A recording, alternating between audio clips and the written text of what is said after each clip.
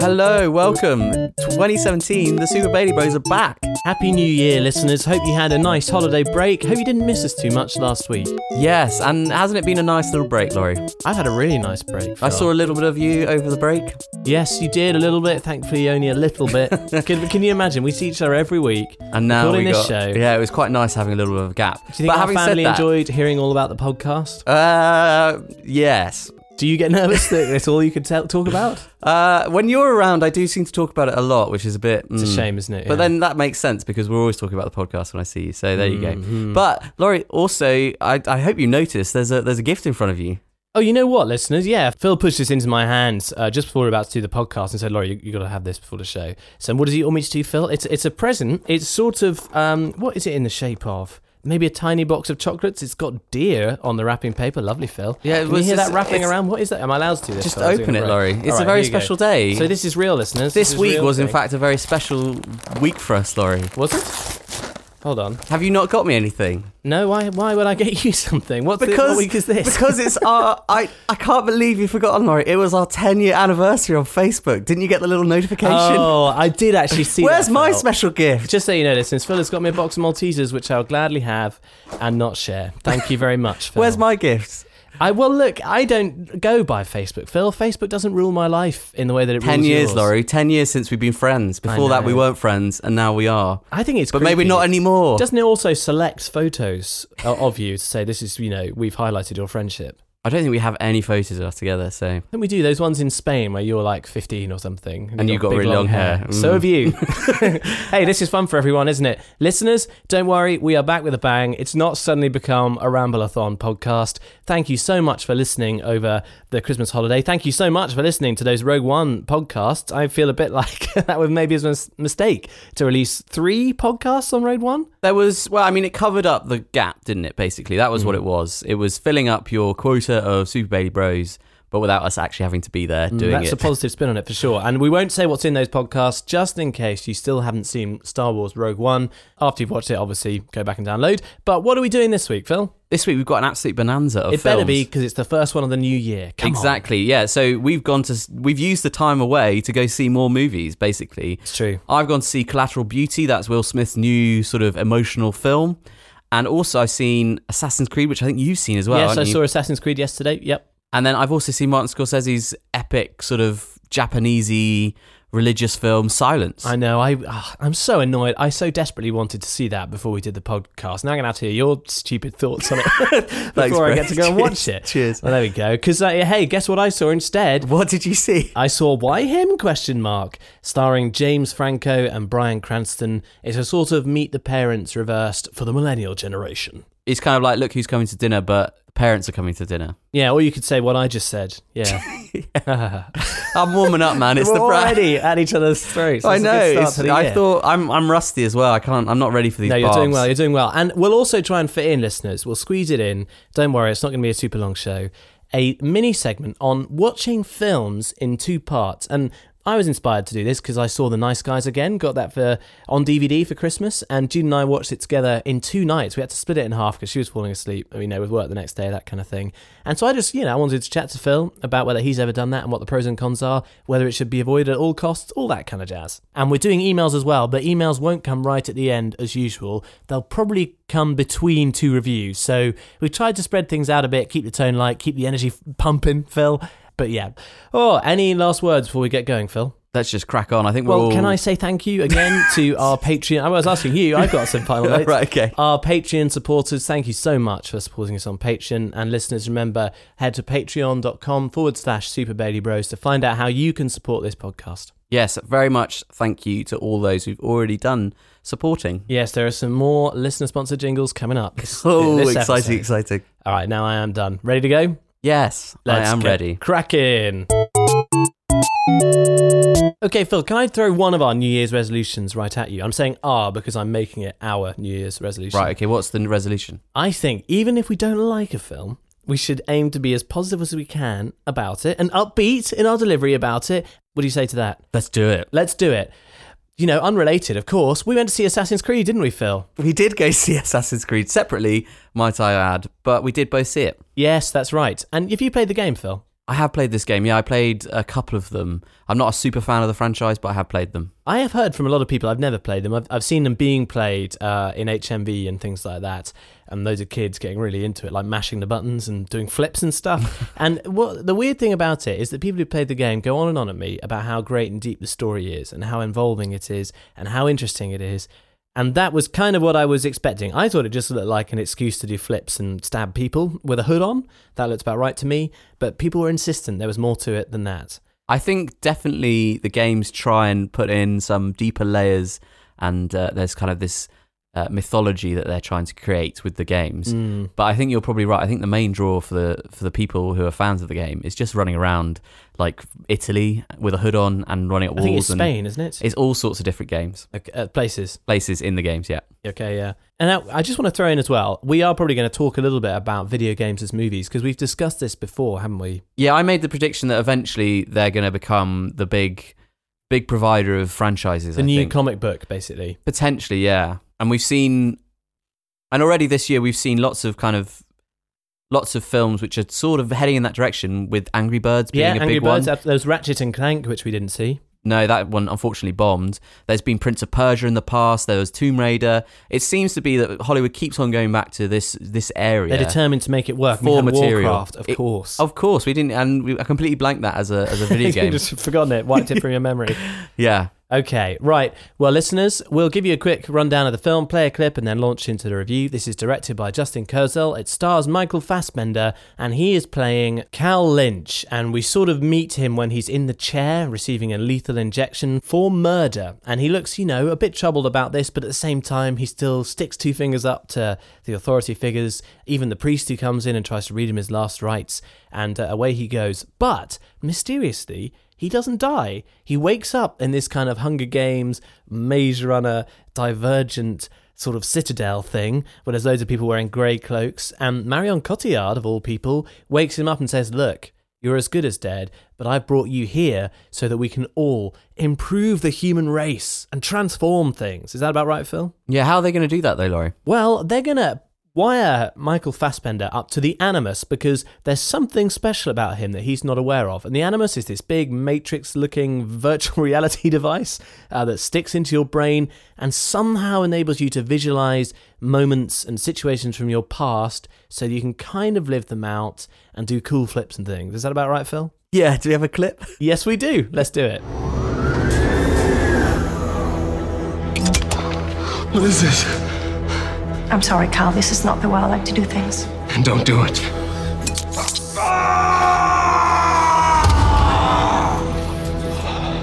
What do you want from me? Your past. Listen to me carefully, Cal.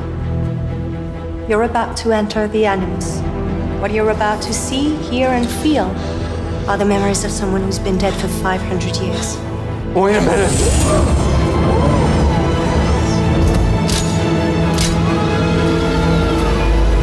Synchronization achieved. Commence regression. How do they keep a straight face delivering that dialogue? I have to say, I mean, I'm not looking at the actual video that goes along with that. I'm just hearing the audio, and it's cracking me up hearing him yell. It just sounds so unreal what he's screaming about. And listeners, for those of you who haven't seen the video, this Animus thing is like a big mechanical arm that lifts up Michael Fassbender so he can move around in this sort of Colosseum-like space. And it's an important detail which I think you did miss out in the intro, Laurie. Oh no. Is that it's not that he's going into his past, he's in fact going into his ancestors' past. Well, I didn't want to give that away, Phil, because that's not entirely clear, even until later in the film. He's got some link with someone in the past, and they don't even use the word ancestor. This is actually a point I wrote down in bad script writing. Sorry, am I moving too fast? No. I mean, it's a valid point. I mean, remember, Laurie, we're trying to be positive. I know, yeah. Well, listeners, look, I think you've got to up front say that Michael Fassbender and Marion Cotillard, even though it makes no sense that they're in this movie, really go for it. They are totally committed to the role. The film is incredibly boring, but they don't look bored. Somehow, they commit 100% to this thing. So all credit to them. I think they'll walk away happily. Guess who else is in this film, Phil? Well, I've seen it, Jeremy Irons. Jeremy Irons. And what's your favourite line about him? Favourite line? Oh, you mean what I've said before? Yeah, I've said it on the podcast, I think. He loves a turkey. If you're watching a sort of really low wattage, quite averagely made sci-fi fantasy flick, it's almost a guarantee he'll turn up. He was in Eragon. He was in this really weird... Anyway, let's not do this. Something else worth saying is that Michael Fassbender is a producer on this movie, isn't he? Yes, he is. And there's loads of people who seem to be behind the scenes and lots of kind of Hollywood connections that are linked to other films that I've seen as well. Yeah, well, it's particularly linked to The Babadook. Did you notice this? So this guy, Justin Kurzel, is, I believe, married to S.E. Davis, who plays the woman in The Babadook. And his brother, Jed Kurzel, did the music, and he's also doing the music for the upcoming Alien Covenant. And they all worked together on something called The Snowtown Murders, and a few of them worked together in Macbeth. Do you remember seeing Michael Fassbender starring in Macbeth? I didn't manage to see that one, but I did notice that seems to be the link. And not just on that side, but also on the acting side, you've got the fact that Michael Fassbender is co-starring in this film with Brendan Gleeson. Yes. And a film that I saw at a screening called Trespass Against Us. And that's a Lionsgate production, isn't it? I believe so, yeah. And that's got both of those guys in the main roles. And so I'm wondering if maybe there's some sort of weird Hollywood-esque deal, you know, a 5-picture deal. Michael Fassbender gets to make his little passion project with whoever he wants, as long as he does Assassin's Creed. Yeah. Assassin's Creed is the gateway to making these other films because clearly the studio thinks this is a franchise worth backing. Well, because Michael Fassbender is in it. So if he's in as a star, he's a pretty big draw, isn't he? Having come hot off the heels of Magneto. Yeah, and also he's got possibly one of the best acting kind of clout behind him. Famously, Daniel Radcliffe has talked about the Michael Fassbender test. Yes. When he takes on roles, he says, would Michael Fassbender do it? Okay, I'll do it then. That's his judge of quality, is if Michael Fassbender says yes to it. It's kind of a lot of interlocked things. You know, Marion Cotillard was in Macbeth with him as well last year. Well, there you go, yeah. So it was one. And the reason we mention all that, listeners, is that maybe that is the reason why Assassin's Creed is such an odd mix of things. It seems to make no sense that these people are in it, and I just can't get away from how dull and boring this film is from start to finish. It is a really bizarre film, and I'm kind of amazed, having played these games, having kind of enjoyed these games. I don't understand how they managed to kind of mistranslate them into this film. Do you think they did? They really did, because rather than focusing on the historical aspect of the idea, the concept, being able to relive an ancestor's life, and a particularly interesting one as that, an assassin's life, they seem to constantly be preoccupied with the future, the present, and Michael Fassbender's character, Cal Lynch, and all that sort of world. The whole going back in time is playing a massive backseat to the present day story. And I just don't understand why they do that. No, what people want to see is them dressed in the old school robes doing old school things with blades attached to their wrists, right? Well, listeners, I'm sorry. I feel like we're kind of jumping around all over the place here, but that's the film, in fact. I actually went in feeling quite happy about it. You'd already told me you didn't think that much of it. I'd already seen some of the reviews for it. So that didn't stop me wanting to go and see it myself, because I'm curious about the ways that video game movies are going to go. And actually, I was quite excited. You know, it's a video game film. It's going to be silly. It knows it's silly. The opening sequences feature a kid doing tricks on a BMX. You know, I thought, actually, this is going to be okay. It's going to be undemanding and fun. But the action was quite poor. I thought some of the sort of street chase stuff where they're flipping around was kind of well choreographed, but it really suffered from its unremittingly serious tone. When people are flipping about a city and throwing guards off roofs, did you think it was interesting the guards are on the roof? What are they doing there? Then you kind of want it to be a bit fun. I'm thinking Indiana Jones, right? You know, that kind of chase scene would have been quite good fun, with at least a little bit of wit, a little bit of humour, something to make you care about these guys. You want a bit of parkour or something like that, exactly. Something cool. But as it is, they're so serious and so dour. And this whole Assassin's Creed thing, which is that these assassins have a creed because they're locked in a sort of eternal battle between one of their factions and another faction who sort of want to cripple the human race, and they're constantly battering it out. That's basically what it is, isn't it? Sort of, yeah, an eternal battle. Exactly, and it's so serious, and the creed is deathly serious, and you've got to give everything for the creed. You sacrifice your life and the lives of others for the creed, blah, blah, blah. It gets really tedious. And do you know the subreddit that the plot really made me think of the most, and that tone?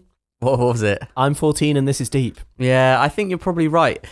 I mean, the reason why Cal Lynch is going back in time is to find a sort of mysterious relic from the past. Yeah.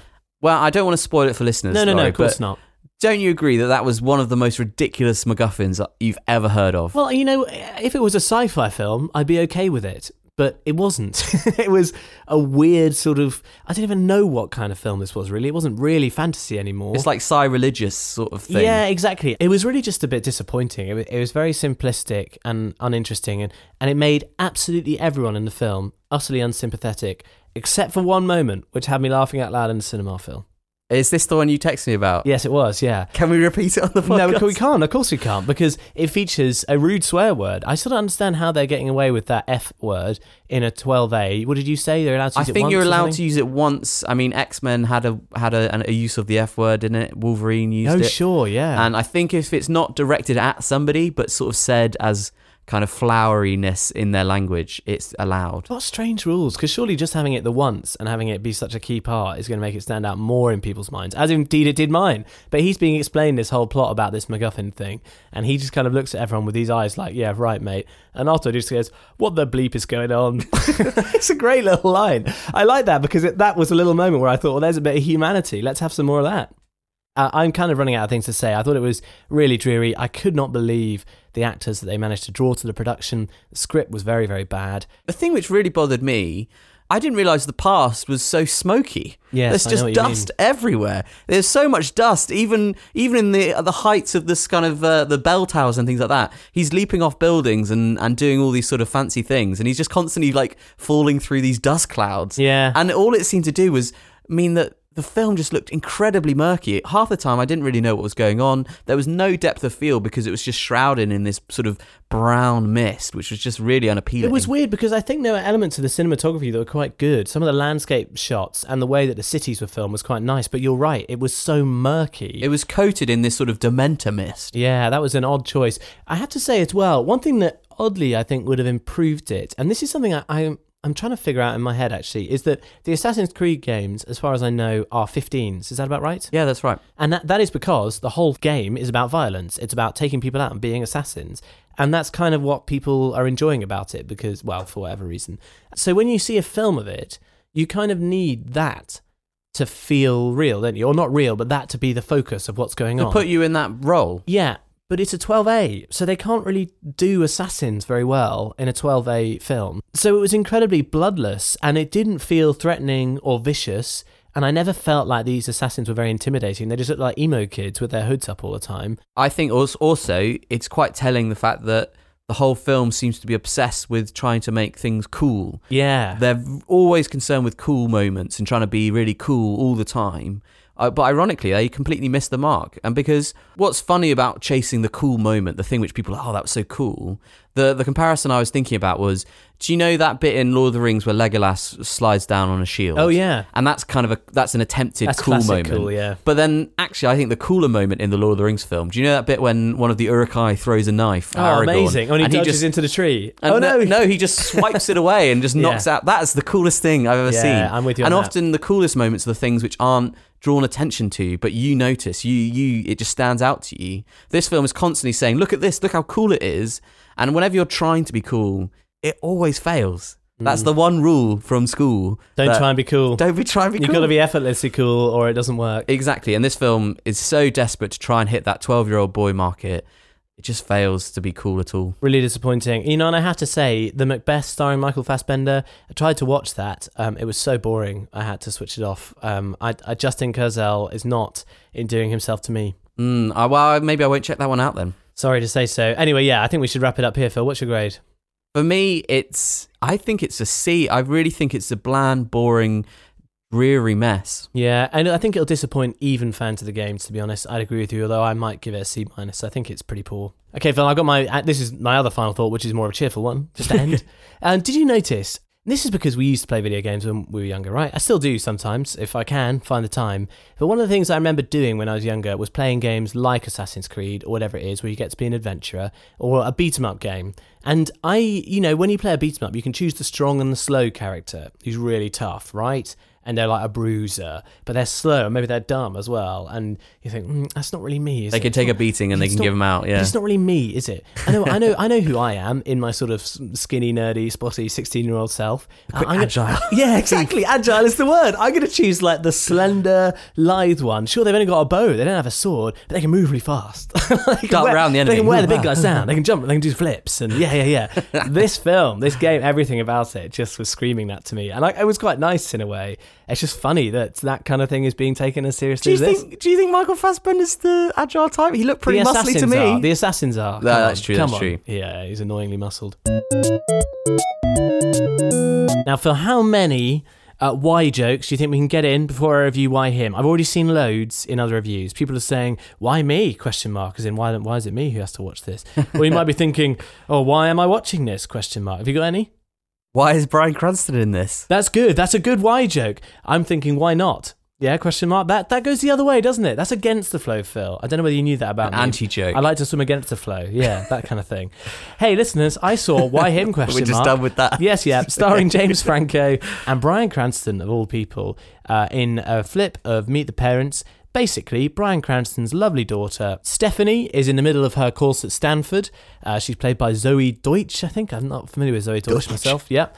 And they discover, actually by accident, not in a very nice way, that she has a long-term boyfriend that she is seeing while she's out there. They discover this in a Skype call while the family are having a big get-together, loads of colleagues there, all the family together, and she Skypes in and says, hey guys, sorry I'm not there with you, and who comes into the room but this random guy who immediately pulls down his trousers with his bum, in everyone's face. Ha ha ha, got it, right? It was actually quite funny. That sounds sarcastic, I'm just trying to be quick about it all. And so then she says, look, I want you to come and meet this guy. They go out there and they discover that far from the sort of weird sort of slacker dude they were expecting, he's actually some kind of like crazy, wealthy game developer guy who hit big in his youth, and now he's got millions and millions of dollars in the bank. A really strange kind of, do people, do his colleagues live with him in his house or not? It's one of these kind of... Got an entourage sort of thing. Yeah, exactly, but kind of an accidental entourage. And they're constantly, Bryan Cranston, Mr. Straight-Laced, is there thinking, why him? Why has she decided to... This is the guy that she likes. And, then they spend Christmas in California in the sunshine. She's begging them to give her boyfriend a chance. Instantly, her boyfriend is this guy, Led Mayhew, played by James Franco. And, it's an odd couple pairing, Phil. What do you think will happen? I'm guessing, and I haven't seen this film at all, so here's my prediction for what happens in the plot. They don't get on, then they really don't get on, the girl gets upset, and then they try and get on to try and get the girl happy again. Like he's a mind reader. I think everyone knows what to expect from this film. But let me tell you, Phil, that's not necessarily a bad thing, is it? Sure, we went on BBC Radio Oxford and said that's what people love about the James Bond films. Yeah, but I think it depends. I mean, yeah, I hear what you're saying, particularly with a comedy like this one, which is playing on that kind of standardized format. It all comes down to whether or not it's funny or not. That's what I think. Well, let's find out whether it hits that solitary goal. Here is a clip, and it's from the trailer. I played it, about a minute and a half from the trailer. It has to be that way, listeners, because there's so much swearing on all the clips. I've literally sat through Laurie playing all these clips, and none of them are usable. Sorry about that. So here's a clip which kind of summarizes what I just said. I've got sunshine. From the moment she's born, a man's daughter is the center of his universe. You give her love. You give her encouragement. You watch her grow into a strong, confident woman. My girl. And then one day, you come face to face with the love of her life. The Flemings are in the house!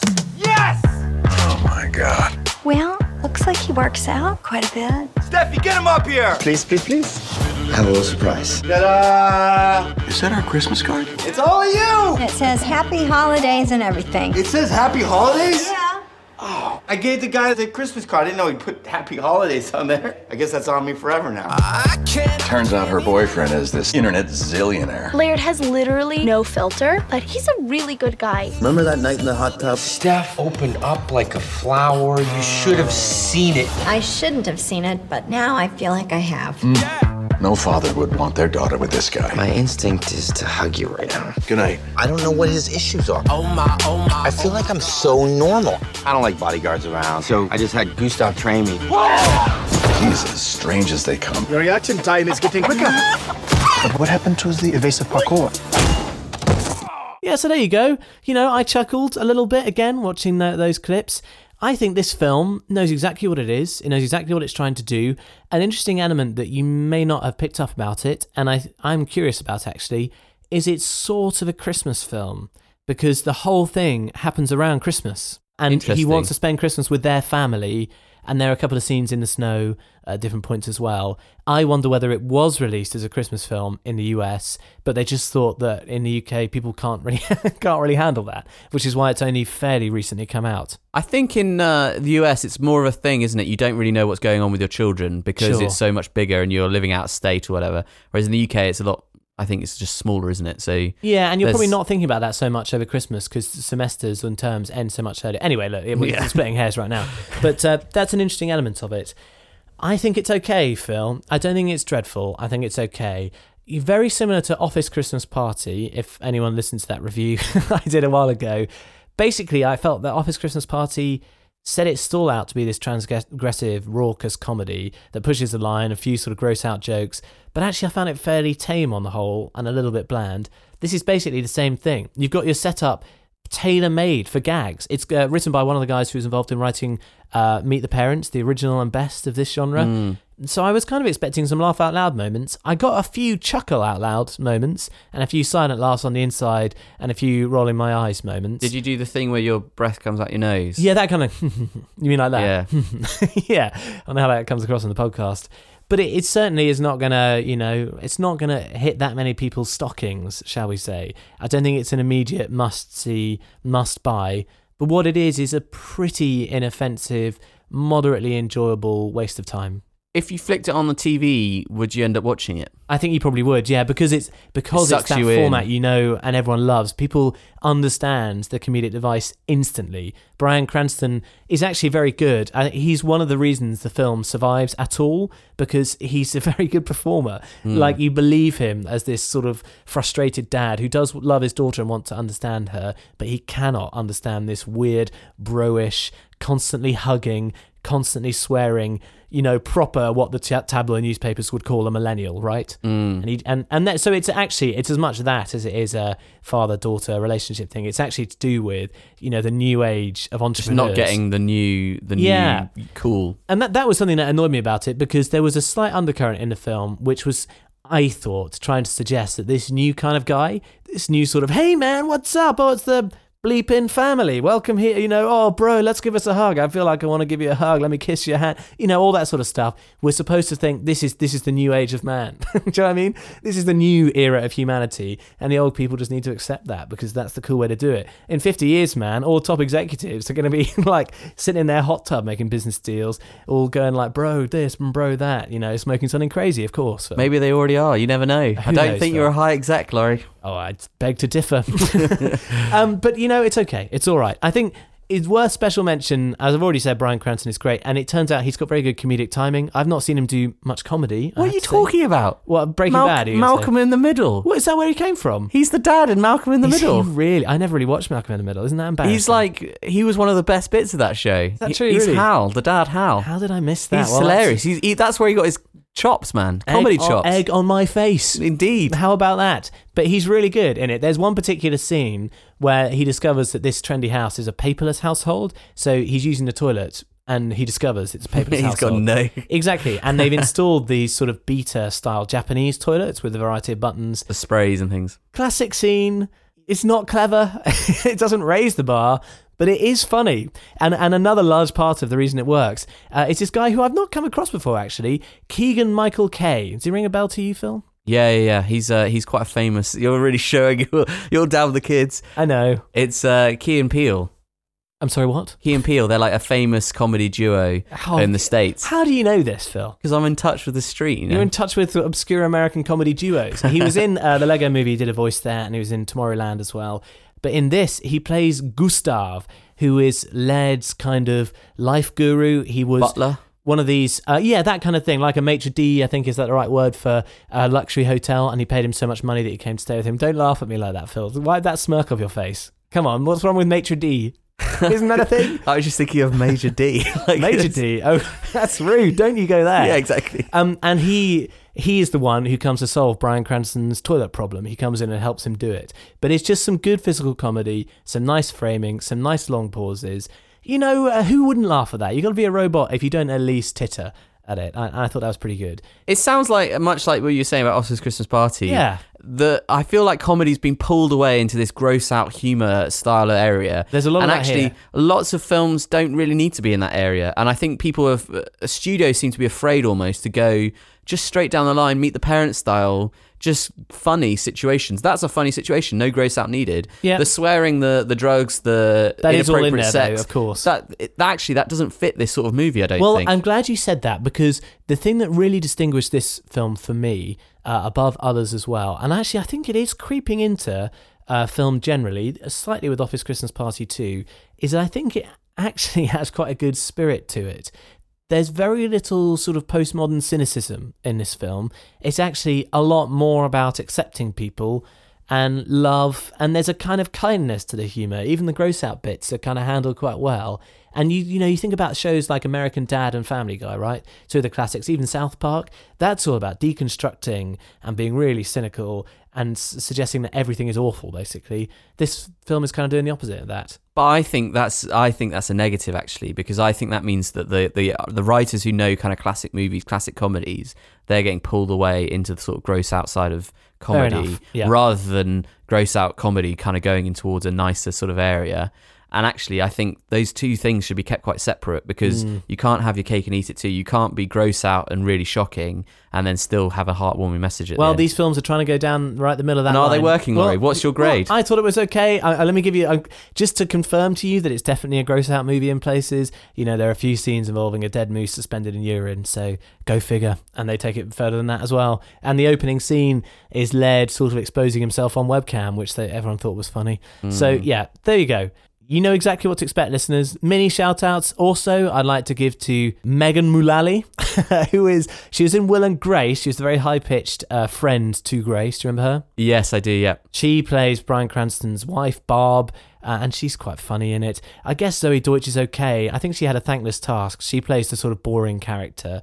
It's really about the two men. It's about Bryan Cranston and it's about James Franco, both fighting over this girl. So she kind of has the thankless task of being the rope in tug of war. Yeah. She plays it a bit like a piece of rope, to be perfectly honest. Zing. It's not her fault. It's just a boring character, but there you go. The grade from me is, I'll give it you know what? I said to Judith earlier, I give it a B-. Do you think I should be giving it a C+?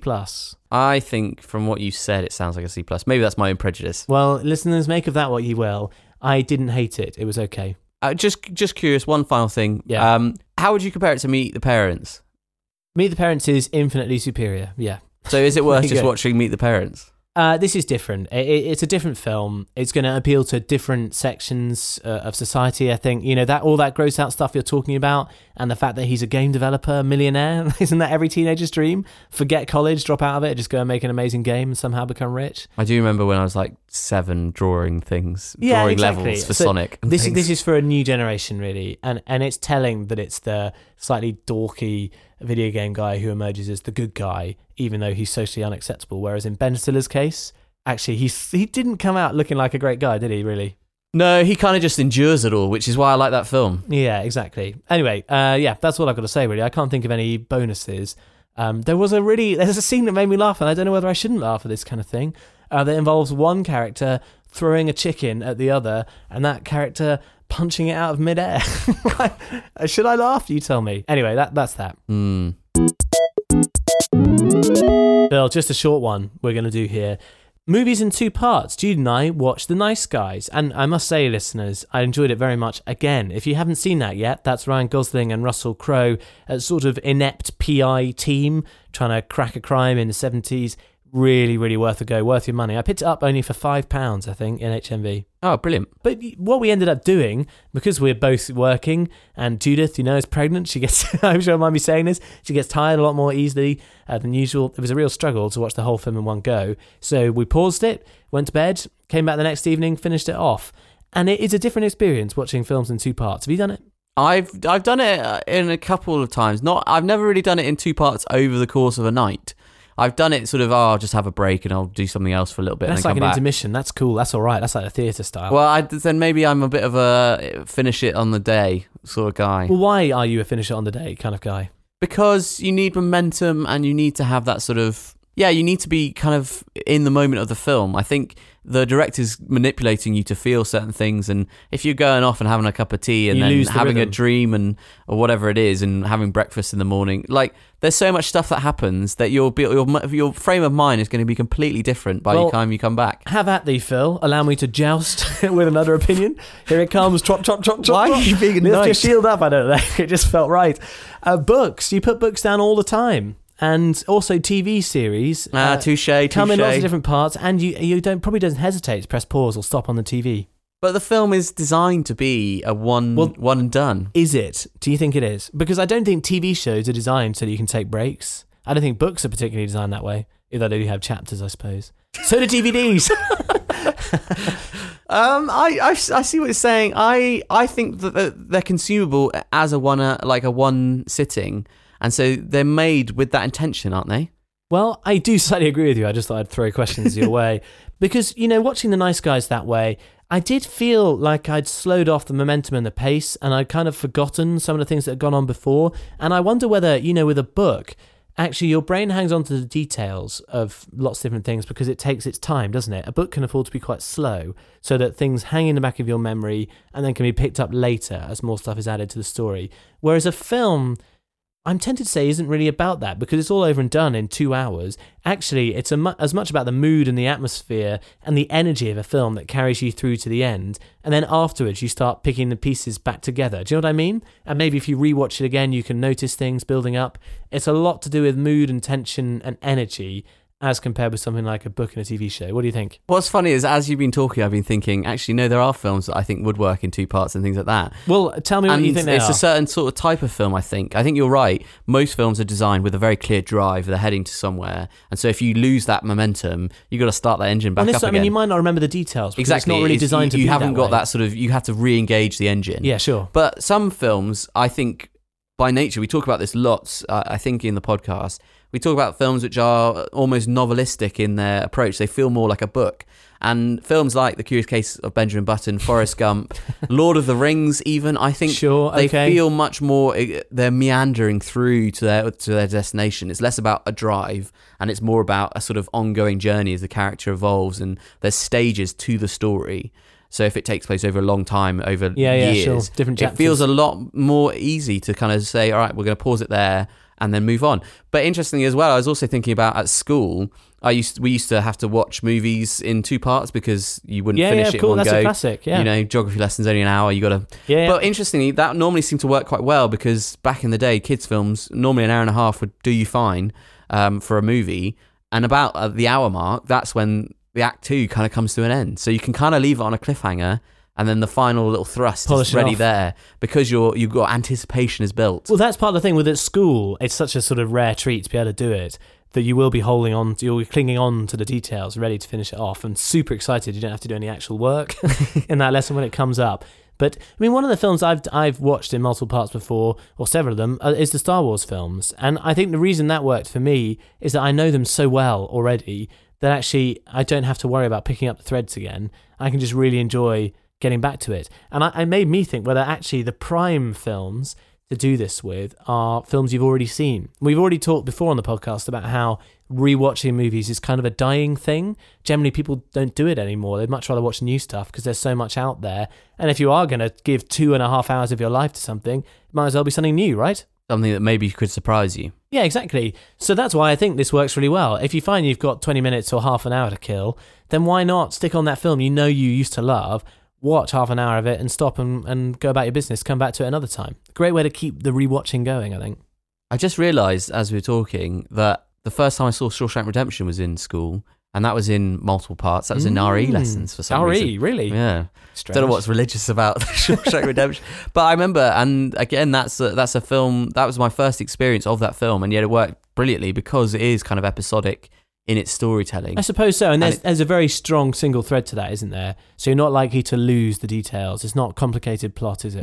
But I mean, it's quite complicated, isn't it? Well, there we go, listeners. That's all I really wanted to do. Throw it out to you. Have you done it? Would you resist it? Would it be anathema? How dare you stop a movie and watch it in 2 parts? Has it killed a movie? That's what I'm interested in. Yes, has it killed it? Have you stopped it and never gone back to it? That is a disaster. Or have you really loved doing it? Is it something you do frequently? Just let us know your thoughts. Can movies be watched in multiple parts? Thank you for summarising. Yes. SuperBellyBros@gmail.com, @SuperBellyBros on Twitter. Wise, cool, totally not a doofus, because he supports us on Patreon. He's Confucius. Okay, next up is Silence. I'm not going to do a jokey intro because it's not really the sort of film that fits a jokey intro. No, it looks very serious. And it's a very Scorsese. Yeah, it's a very intense sort of film. This is the new one from Martin Scorsese. It stars Andrew Garfield of Spider-Man fame, the amazing Spider-Man fame. Correct. Also Adam Driver, aka Kylo Ren. Patterson as well, don't forget. And Liam Neeson is in there too. This film is about some Jesuit priests from Portugal going over to Japan. They've found out, Andrew Garfield and Adam Driver have found out that their mentor, Father Ferreira, played by Liam Neeson, has seemingly abandoned the faith in Japan. Upon hearing this report, they say, we must go to Japan. We must go to the Christians in Japan. This is set around the 17th century. During this time, Japan is closing its borders. It's not letting people come in. It doesn't like the European and Western influences that are coming into the country. So they're trying to expel that presence in their nation. And one thing in particular that they really wanted to get rid of is the influence of Christianity on the country. And so they're beginning to persecute Christians, actively seeking them out. There's investigators who are going village to village to try and rat them out. And so these 2 priests, Rodriguez and Gallipo, I think it is. I'm not sure. Adam Driver. It's spelled Garrpe. So if they're Italians, Garpe, like that maybe. Garpe.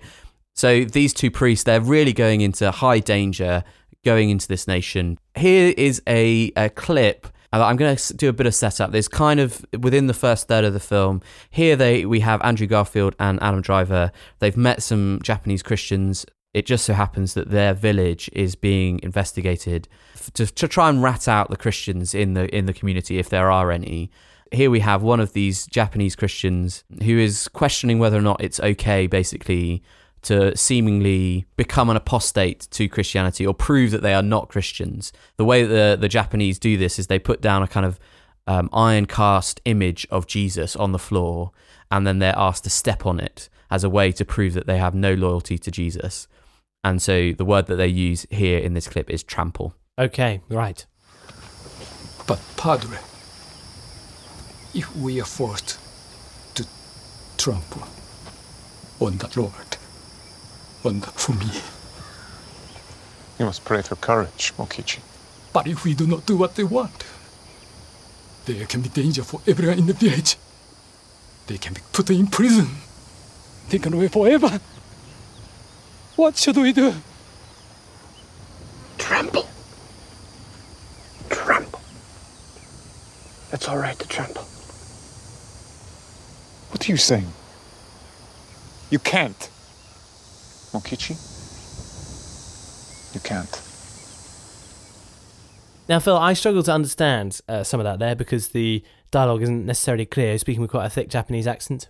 Yeah, I mean, you kind of warm up to it, so I wouldn't be put off by that at all. It is sometimes you don't necessarily exactly understand the words that they're using, but the emotion, the message, the meaning behind what they're concerned about is very, very clear. And the characters that you really need to understand their dialogue, you are very clear indeed. Okay, and in what listeners won't have seen, because they didn't have the clip in front of them, is that both Adam Driver and Andrew Garfield have laid aside their robes that you might have seen them in the trailer, and they're wearing a sort of, I don't even quite know what to describe them as. Well, they're in hiding, basically, and they're being taken care of by the villagers. Wearing sort of secret. Like garments out of, I don't know, plants and materials? What is it? So that is one of the ways in which they're hiding themselves. They go into the fields and they wear reeds on their back so they're less visible in this meeting, because they're not allowed out during the day. And a lot of the film is the difficulty, the excruciating pain, basically, of being priests to these people who don't necessarily understand them that well, who don't necessarily have a good grasp of what the faith is that they're trying to support them in is. And at the same time, they're living in secret. They're living in a cabin which they're not allowed to leave during the day. It is painful watching them try and minister to these people in Japan who are just terrified. Right. I hope that gives you enough of a picture of the sort of plot. I have to say, listeners, I think this was an amazingly impactful film. It just really struck home in a really meaningful way. I think for some people, it probably won't have that impact. I think if you're not somebody who has any sort of spirituality in their life or faith or anything like that in their life, I think maybe it will seem perhaps the whole concept of trying to minister to people being persecuted seems just ridiculous and almost laughable. But I think for people of faith, this will be a really challenging film, a really engaging film. And it ties in really nicely, in fact, to the information I know about Martin Scorsese. He is a Catholic and seems to be quite concerned with his Catholic faith. And that seems to be a consistent thread to his films, even if their films aren't about Catholicism or anything like that. But he seems definitely interested and invested in this topic. Well, didn't he want to be a priest? Wasn't that on his sort of career list? I'm sure I've heard this. Oh, really? I didn't know that. I think that was an original plan, was to be a priest in the church, but he ended up, we'll just settle for a film director then. Yeah. It's nice for some, isn't it, Larry? Well, exactly. I think this film really deserves a watch. It's a long film. Go in ready to hold your bladder. Well, this is why I couldn't see it. We had to watch Why Him instead, because it was nearly 3 hours. Yeah, it is nearly 3 hours. 2 hours, 40 minutes. And you do feel that runtime. It's a bit of a marathon to get through. But at the same time, I have to give the film credit. I was massively engaged throughout the entirety of the runtime. I thought it was brilliantly putting you into the mindset of particularly Andrew Garfield's character, Rodriguez, as he struggles just with the constant persecution that he is facing and his followers are facing. The people he's ministering to are slowly getting taken away, captured, forced to abandon the faith, shamed, and even executed. And you watch him struggle basically with his unquestionable loyalty to his God, to his faith, and to ministering to these people, but constantly seeing just pain around him, suffering around him. And he inevitably, it starts weighing on his mind. He begins to question why he's doing this. Is God really there? Is he really helping? Is he with him in this? He's praying, but is he praying to silence? Hence the title. Yes, that's in the trailer, isn't it? And I had to admit, I like the trailer very much. I had my doubts about Andrew Garfield, just because there's something about him, I suspect this is why he got cast as Peter Parker, that looks preternaturally youthful. He doesn't seem like a person with much gravitas. He seems more like the plucky underdog, that sort of character. Same for Eduardo Saverin in The Social Network, right? But does he manage to bring that across? I think he does a good job, but he feels slightly outmatched compared to the other actors Adam involved. Driver and Liam Neeson, you mean? Adam Driver in particular. I think Adam Driver has a relatively smaller role than you'd expect. Right. But he pushes through a lot of ideas and communicates a lot of tension and emotion in very short, little brief scenes. That's very impressive. I think Andrew Garfield was cast for that reason, to be kind of naive and young, but optimistic. I think that fits his character. He's very optimistic about what he can achieve in Japan, and it's watching his sort of resolve begin to wear down and whether or not he can keep going. He chooses to have a bit of an accent, which I found a little bit irritating. Do you think that was his choice? I'm sure he was directed to. I mean, he probably was, but he does sort of this Portuguese accent, which I think is just a bit distracting because not everyone in the cast is doing that. Liam Neeson certainly isn't. He's just Liam doing Neeson. His Irish thing? Not Irish, but he's just doing his bog standard actor voice, if you know what I mean. And Adam Driver too is doing a bit of a sort of twang to his normal dialect. And it's slightly distracting, but I can't fault the performances. It's very engaging, very consistent. There's one actor who is a Japanese actor who plays the investigator. I can't remember exactly what his title is, but he's the guy hired to rat out these Christians, who is brilliant. He has so much charisma and he really gives a good sort of opposing force to the film. You can't remember his name, can you? No, I can't. There's Shinya Tsukamoto as Mokichi, Yoshi Oida as Ichizo, Yosuke Kubozuka as Kichijiro. Any of those ring a bell? Kichijiro is a brilliant character, but that is not the one I mean. Well, there we go. And maybe I should just give credit actually to the entire Japanese cast, because there's so many Japanese people in a film, and it was a brilliantly refreshing feeling watching a cast of Japanese actors acting brilliantly with so much emotion, so much passion. Well, you thought it was quite authentic. Well, yeah, because... But then you mean you got Andrew Garfield, Liam Neeson and Adam Driver playing Jesuit priests, so... But then I guess where it counts is the fact that you've got a film which is about it's in Japan, and Fair it's enough. got Japanese actors in a Western film. I think that's brilliant. Yeah. And they're all really well cast. They really deliver on that aspect of the film. It was brilliant seeing the production values, the costumes, the brightness of the period pieces that they're wearing. It's beautifully shot. Well, that was one of the things that we picked out in the trailer and we were both excited about, was how amazing it seemed to be from a landscape point of view. And we already love the countryside of Japan. Does that come across? Does it work? Scorsese, I don't know that he's necessarily known for that kind of visual style, is he?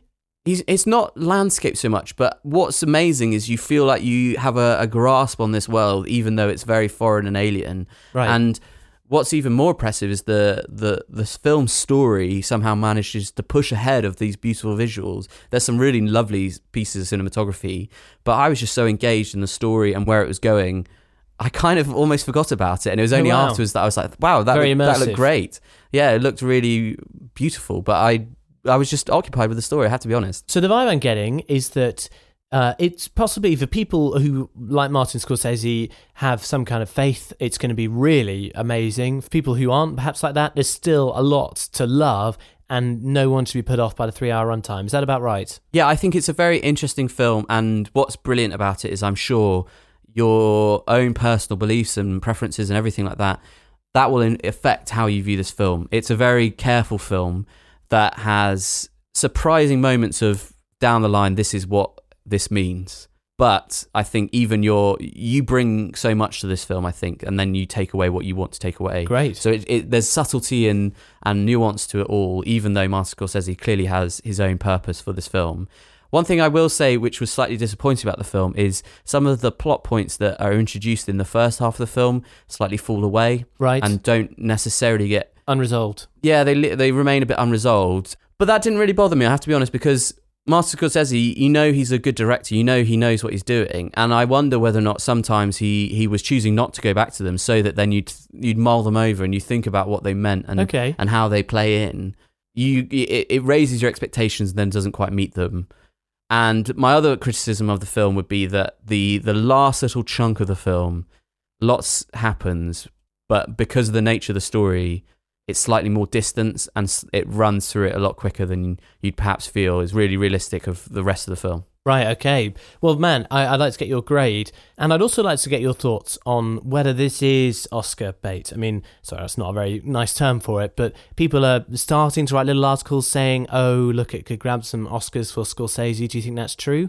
Yeah, it wouldn't surprise me if he's going to get nominations. He should get nominations for this film. Yeah, absolutely, because it's a wonderful piece of filmmaking. I think it's well directed, it's well shot, the script is good, and it digests quite a big idea in quite a subtle way. I personally felt. So why not? Great. Well, I guess we don't know what the competition is yet, but that's something to keep an eye on. And what's your grade? The grade for me is an A-. I think there's a couple things which could maybe be improved. I think Andrew Garfield maybe could have slightly escaped his own celebrity status a bit more, but I think he does a really convincing performance just as Andrew Garfield rather than the character.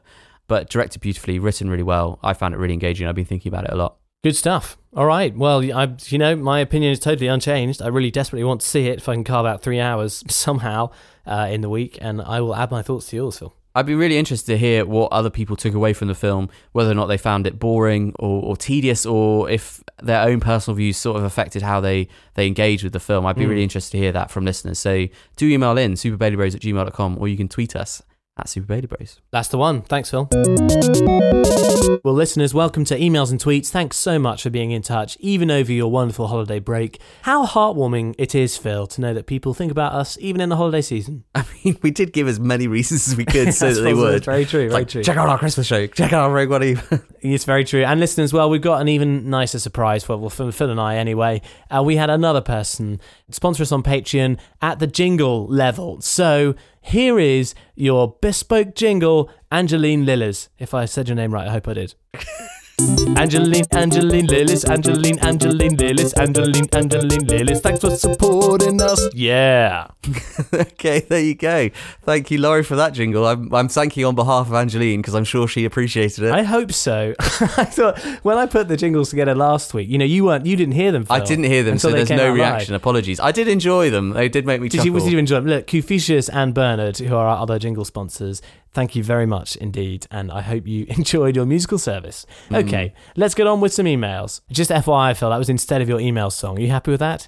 You've been looking for a way out for ages. I have been looking at I'm quite thrilled, actually. Okay, all right. But okay. annoyingly, though, I did think I hit on like one of my favourite ones, when I just say emails really loud.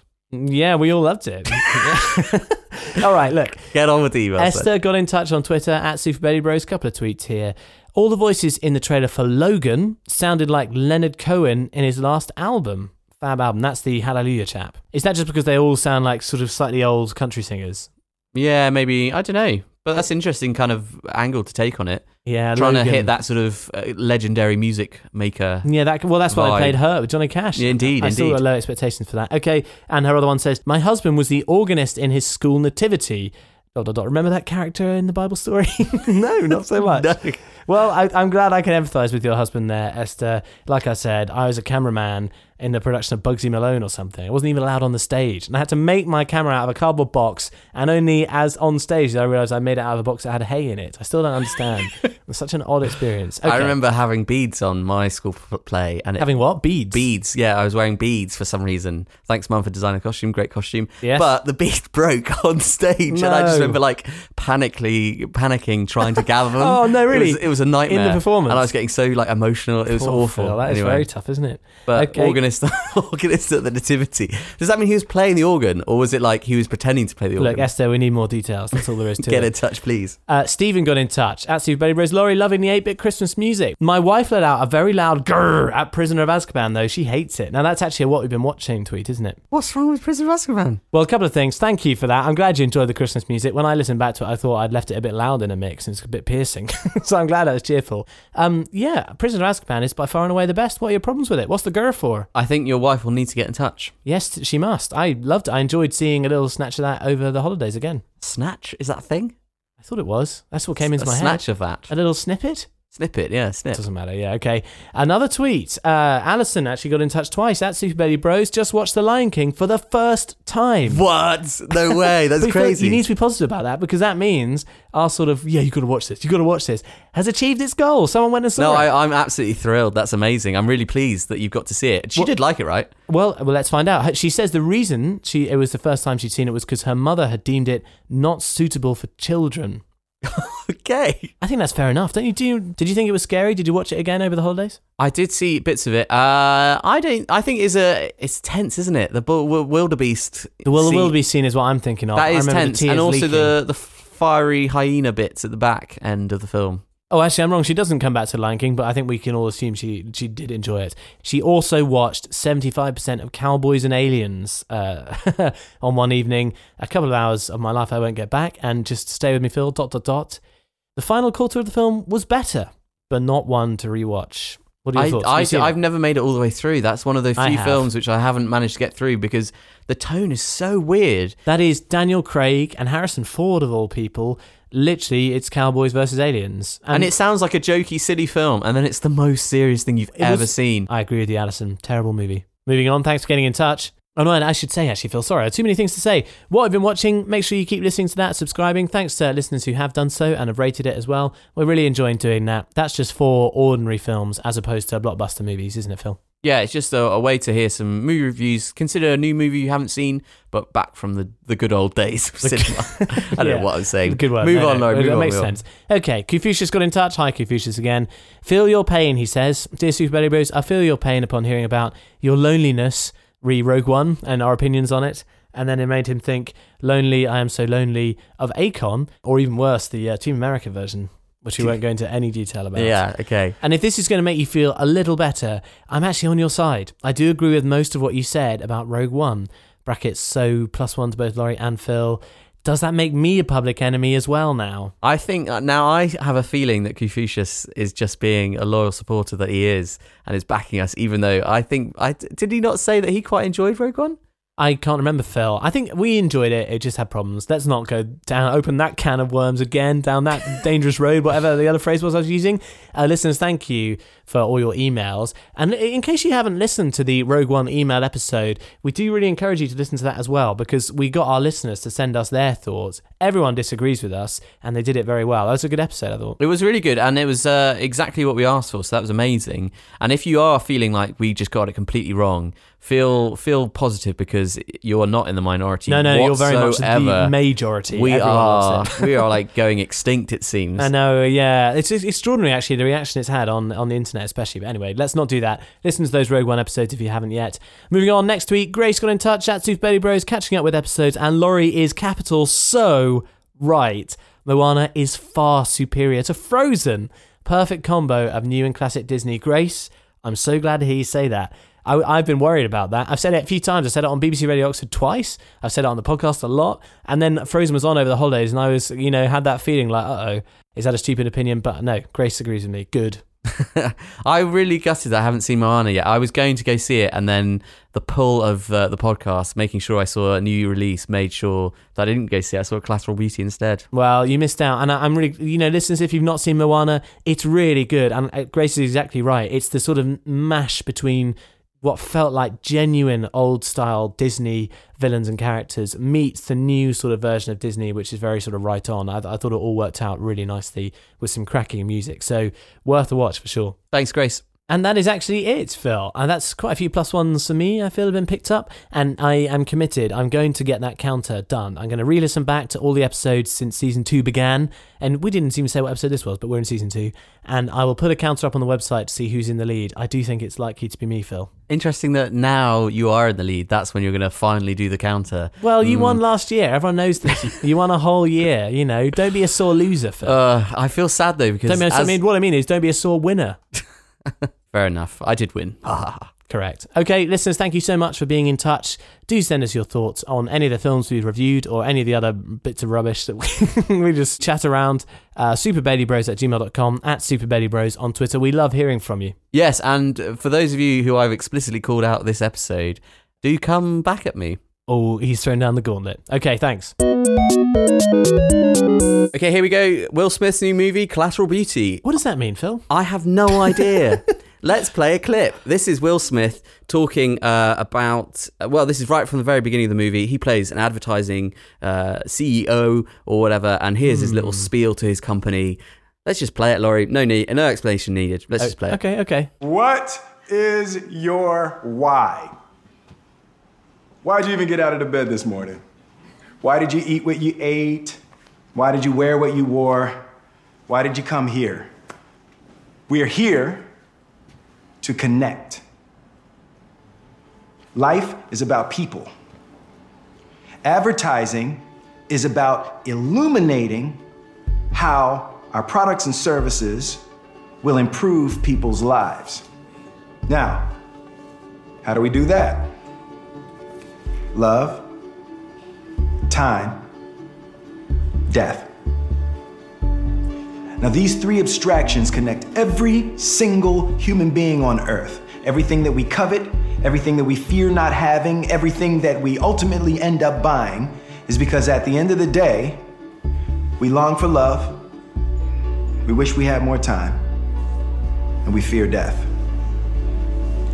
Love, time, death.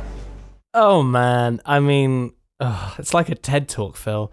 It's everything bad about TED Talks times 10. Well, did you remember what I said to you? Because you asked me about this film because I saw you over the holidays, and you said, well, what would I make of it? And I said, do you remember? Yes, what did you say, Phil? I said you think it's the dumbest movie ever. The thing is, maybe it's just, I can't help it, because, as I'm tired of saying, and I'm sure everyone's tired of hearing, I've worked in this field, I've done marketing. Wow. Did you hear the music going on to that scene? That's the thing that really kills me. It's like, what is this? Some kind of inspirational speech? No, you're telling people how to force products down other people's throats and get them to hand over their money for it. Do you know what, Phil? It's all got to do with time and love and death. And blah, blah, blah, blah, blah, blah, listeners, aren't you glad that Laurie didn't see this film? Because otherwise you'd be I'm glad. Are you kidding? You'll be spending the next 5 or so minutes, probably going to be longer, but the next 5 or so minutes hearing about how awful this film is from Laurie. Yeah. And I'm not sure if that would have been a cheery experience or not. It would have been quite funny, though. You would have said something cutting and witty. I was just about to say, you can tell me whether this is that. I was going to say, poor everyone who's in this film. That's what that's how I'm feeling. So this film is about Will Smith. He plays this guy, this head of this advertising company, and from the beginning there, you can hear he's a charismatic guy. He is the life and soul of everything he touches in his life, it seems. He's got these three amazing friends, Kate Winslet, Ed Norton, and Michael Pena. He was in Ant-Man. He was the kind of fast-talking friend. Yeah, he was good in that film. Just in case anyone didn't know who that guy was. Yeah. But they're his three colleagues. They work for him. They clearly love him. They clearly think he's the man. And snap cut forward, Will Smith 3 years later is not a happy man. He is really in a bad place. He seems to have gone through something unbelievably traumatic, and suddenly this company is falling apart. They're facing potentially a bankruptcy, and maybe, just maybe, they might be able to get a buyout. But Will Smith has no interest whatsoever. He just doesn't care anymore. He seems to have lost all zeal for his life. And so his colleagues are desperately trying to find a way to get out of this situation, to sell the company and maybe keep their jobs.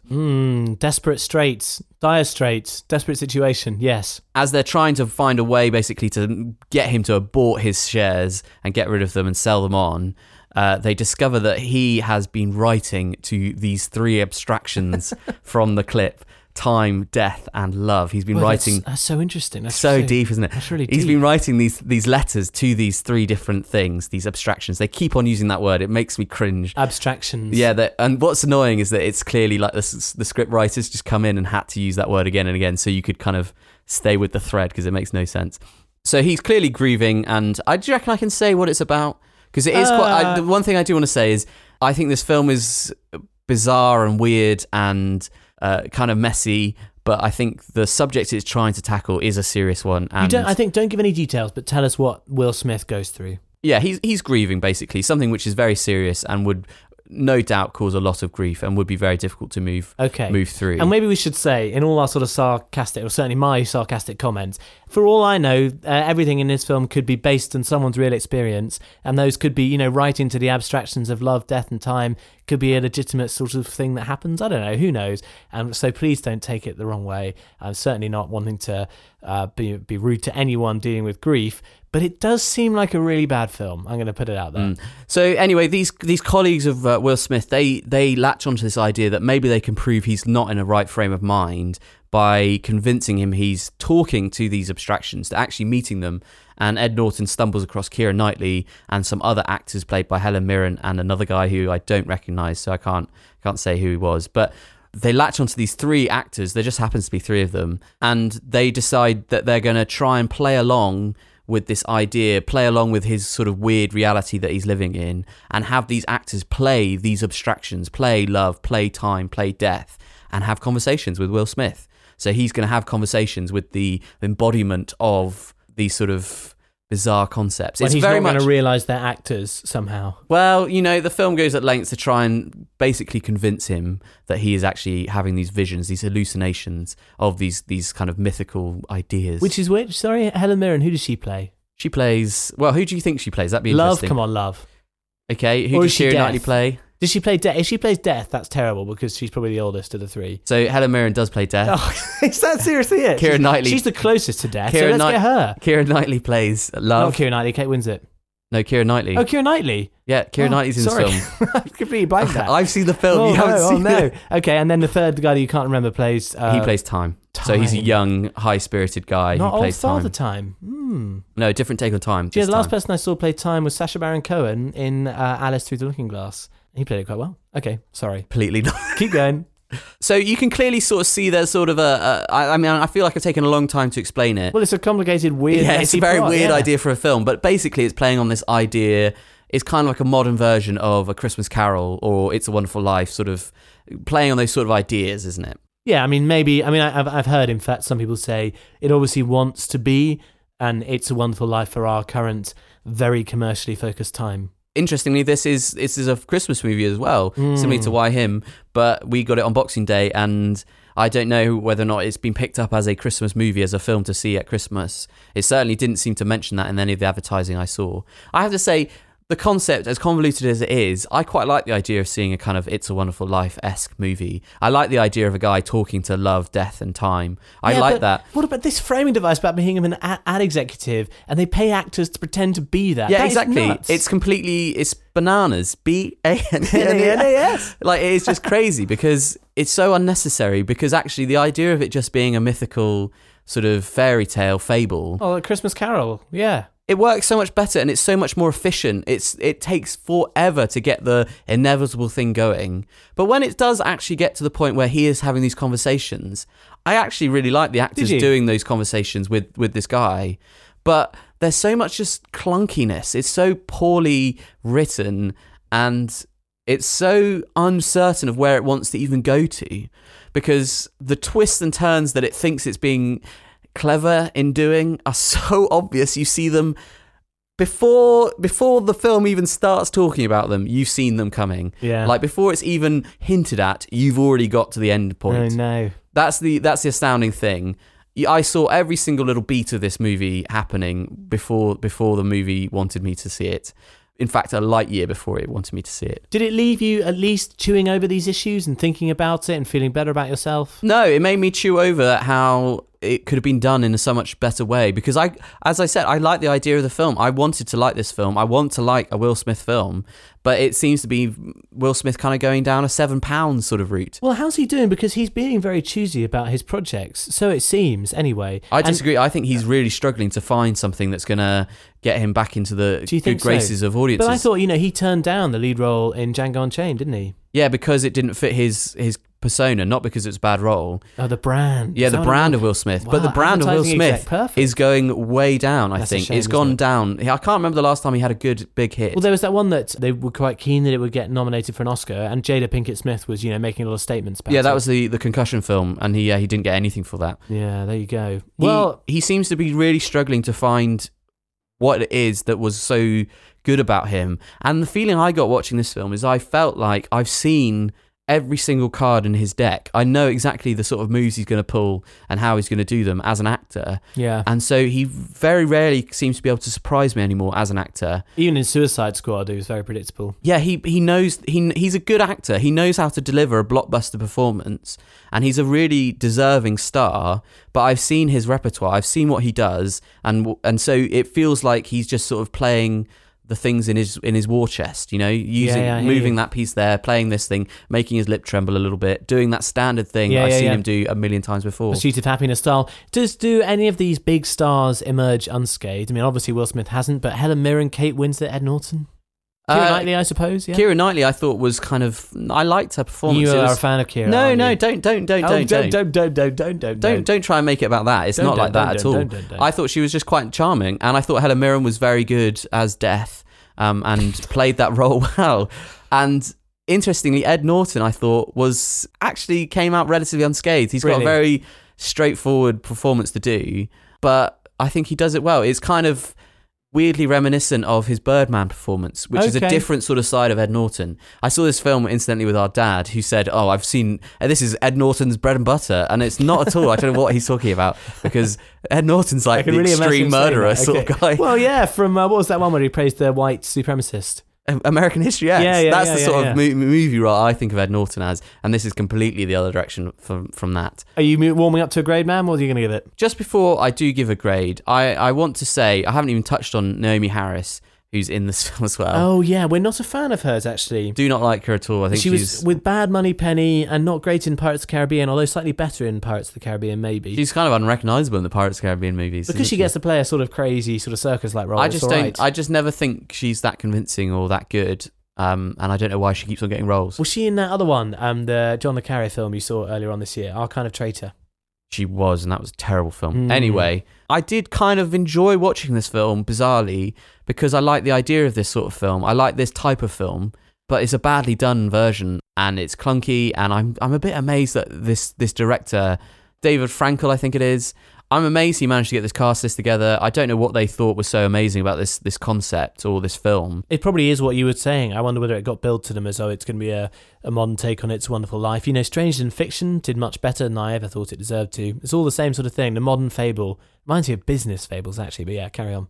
I'm going to give this film a B A B. B? Seriously, a B? That's a big grade, man. That's more than you gave Rogue One. I mean, okay, B- then.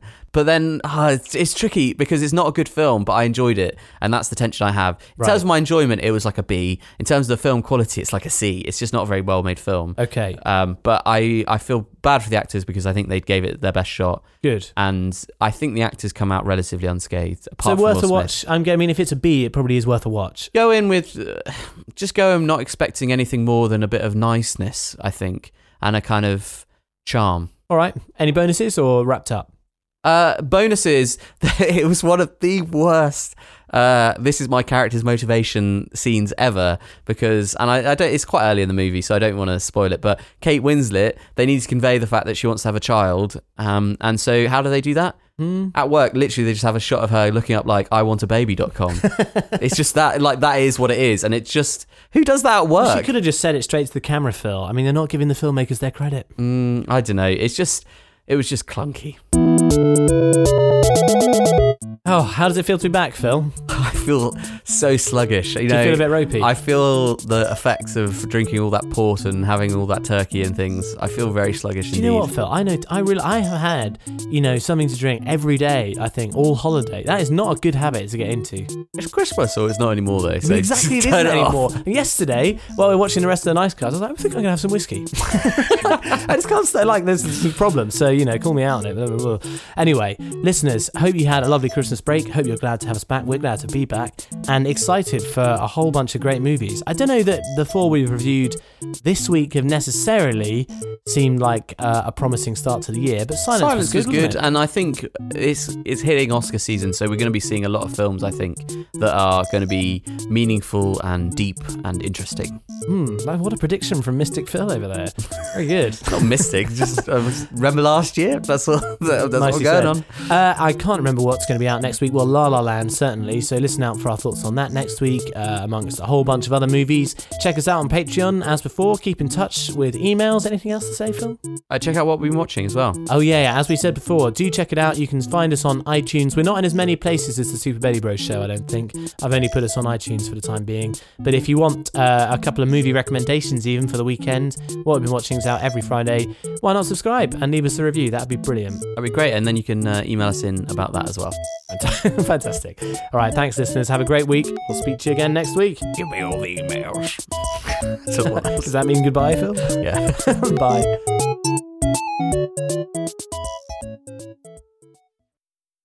Now, Phil, I don't know whether you picked up on it earlier in the show, but I said I don't like to swim with the tide. I like to swim against the flow. Did you know this about me? I'm not one to go with the trends. I've never thought that about you. Have you never thought that about me? No. Phil, let me tell you right now. I buck the trend. I mean, if I was on one of those robot, moose things and it was bucking and it was called trend, I would, go off. In fact, if I saw a trend coming, fall off really quickly. I don't know what I'm saying. Yeah, I would. Yeah, I'm trying to make a sort of metaphor here. In fact, if a trend really came right up to me and said, "Hey, what are you doing?" I'd say, "Buck off." That's what I would say. You can't say that. Okay? You can't say I buck that. the trend. Okay, what a stupid little series of jokes. My point in making those terrible jokes is to say, have you made any New Year's resolutions, Phil? Have you gone with the trend and made some? I have, yeah. I'm going to swim more. Are you really? Yeah. Is that an actual one you've come up with? Yeah. Really? I've done it twice this week. That is impressive. Are you actually impressed? I am impressed. Tell me why. Just get a bit healthier, get that swim bod going. The swim bod. You're looking for Tom Daly action. Is that what you want? No, don't say that. You know what I mean. Definitely don't say that. That's not, all not I mean at all is what the action. You're looking for the washboard stomach, that kind of thing. That's what you're gunning for. I'm looking for the swimmer's body, which is what I said. Not looking the Tom for a Daly swimmer's body. I'm leaving that in. No, don't. But why did you decide to go swimming other than to get healthy? Just for fun? Why did I like you go for it's a jog? good fun. Why not run, Phil? No, I don't like running. Too much. What happens when I'm running? And I know running is like when I'm probably number one New Year's resolution ever. I'm going to run more. I'm going to lose weight. Blah blah blah. Running for me is like a nightmare. My brain the whole time is just like, hey, have you thought about stopping? You could stop right now. I know where you're coming from. Why don't you stop? I know if where you you're stop coming right from. now, it stops hurting. Doesn't that happen with you swimming as well, combined with gasping for breath? No. I think the rhythmic action of having to go. I wish you could see what he's doing, listeners. He's the breaststroke thing. I think, and also the fact that you're going to have to do a lap. You're going to have to go 1, 2. That's true, and you get to see the cool spinning round, kicking off the edge thing. So even when you're tired, there's an incentive to go again. Yeah, exactly. And also you get to race like older women. That's because suddenly you have to prove you're like metal. Are you a fast lane man? Well, I try to be, and then the time I went first time, it was disaster because there was one lady who was really slow, and I had to swim around her, and I was like, you feel a bit guilty, don't you? Just don't swim underneath. Everyone frowns at that. Who swims underneath? Who are you? I'm making a joke. I've never done it. Come on. So I was swimming around her, like, and I feel a bit guilty because I feel like I'm like putting her to shame, like, oh, you're too slow, bro. And then she eventually got out, so I forced her out. Felt a bit guilty about that. You forced her out? Well, no, not really, but then another lady got in who was not in a nasty way, but she was even older than the other lady, and I was just swimming, doing my strokes and everything like that, and I thought I was setting quite a good pace and everything like that. Every single time I got to the end, she was just right behind me, like doing her. You know how people don't want to get their hair wet, so they kind of keep their head above water. Yeah, I do that, Phil. She was on my tail rapidly, like every single time. Despite the fact that she looked like she was going about 3 miles per hour whenever she was swimming, she was just on my tail. I could not escape her. But that's what's in store for you, Phil, if you stick with the resolution, isn't it? Maybe I'll be as quick as that lady. Well, very good, Phil. Do you want to hear mine? Oh, yes. Sorry, yes. What's your resolutions, Laurie? Mine's really short by comparison, quite boring. Sorry. I decided to go internet free on my phone. And this has been a big deal for me, listeners. I'm curious to know whether anyone else has been captured by this, but I've noticed it's way too easy to like just be checking your emails and like reading up on stories and things on your phone. Checking your fantasy football. Yeah, all that kind of stuff, but at all hours of the day. And I wanted to get rid of that. So I'm here to encourage people that it can be done. What I did is I got Judith I removed my mail app, and I got Judith to set a restriction on my phone so that I'm unable to re-download internet apps and that kind of stuff. So now all I can do is listen to music, the podcast, obviously, but I can't, get distracted. It's working well for me, Phil. Is it working well? Yeah. Do you feel happier? I do. I think it's better. I'm listening to birds, Phil. I can hear the cheeping in the trees. I thought you said I'm you taking the colours of the world. I'm painting with all the colours of the wind. Yeah, I think you're marketing here. I don't think this is... No, it is true. I genuinely have felt better, and I recommend it to others. But it's nothing compared to your swimming thing. Do you go to the sauna afterwards? No, there's no sauna. Sauna's great, mate. I can't afford a sauna. Well, no, but sometimes they have them. No, this place does not. It's budget. Well, County Council. Listeners, there are our New Year's resolutions. That ended up being really long, didn't it? Longer than probably another segment. Look at that. What's in store for the year ahead? Woo, woo. Bye. How heartwarming it is to Phil. I can't speak. My wife let out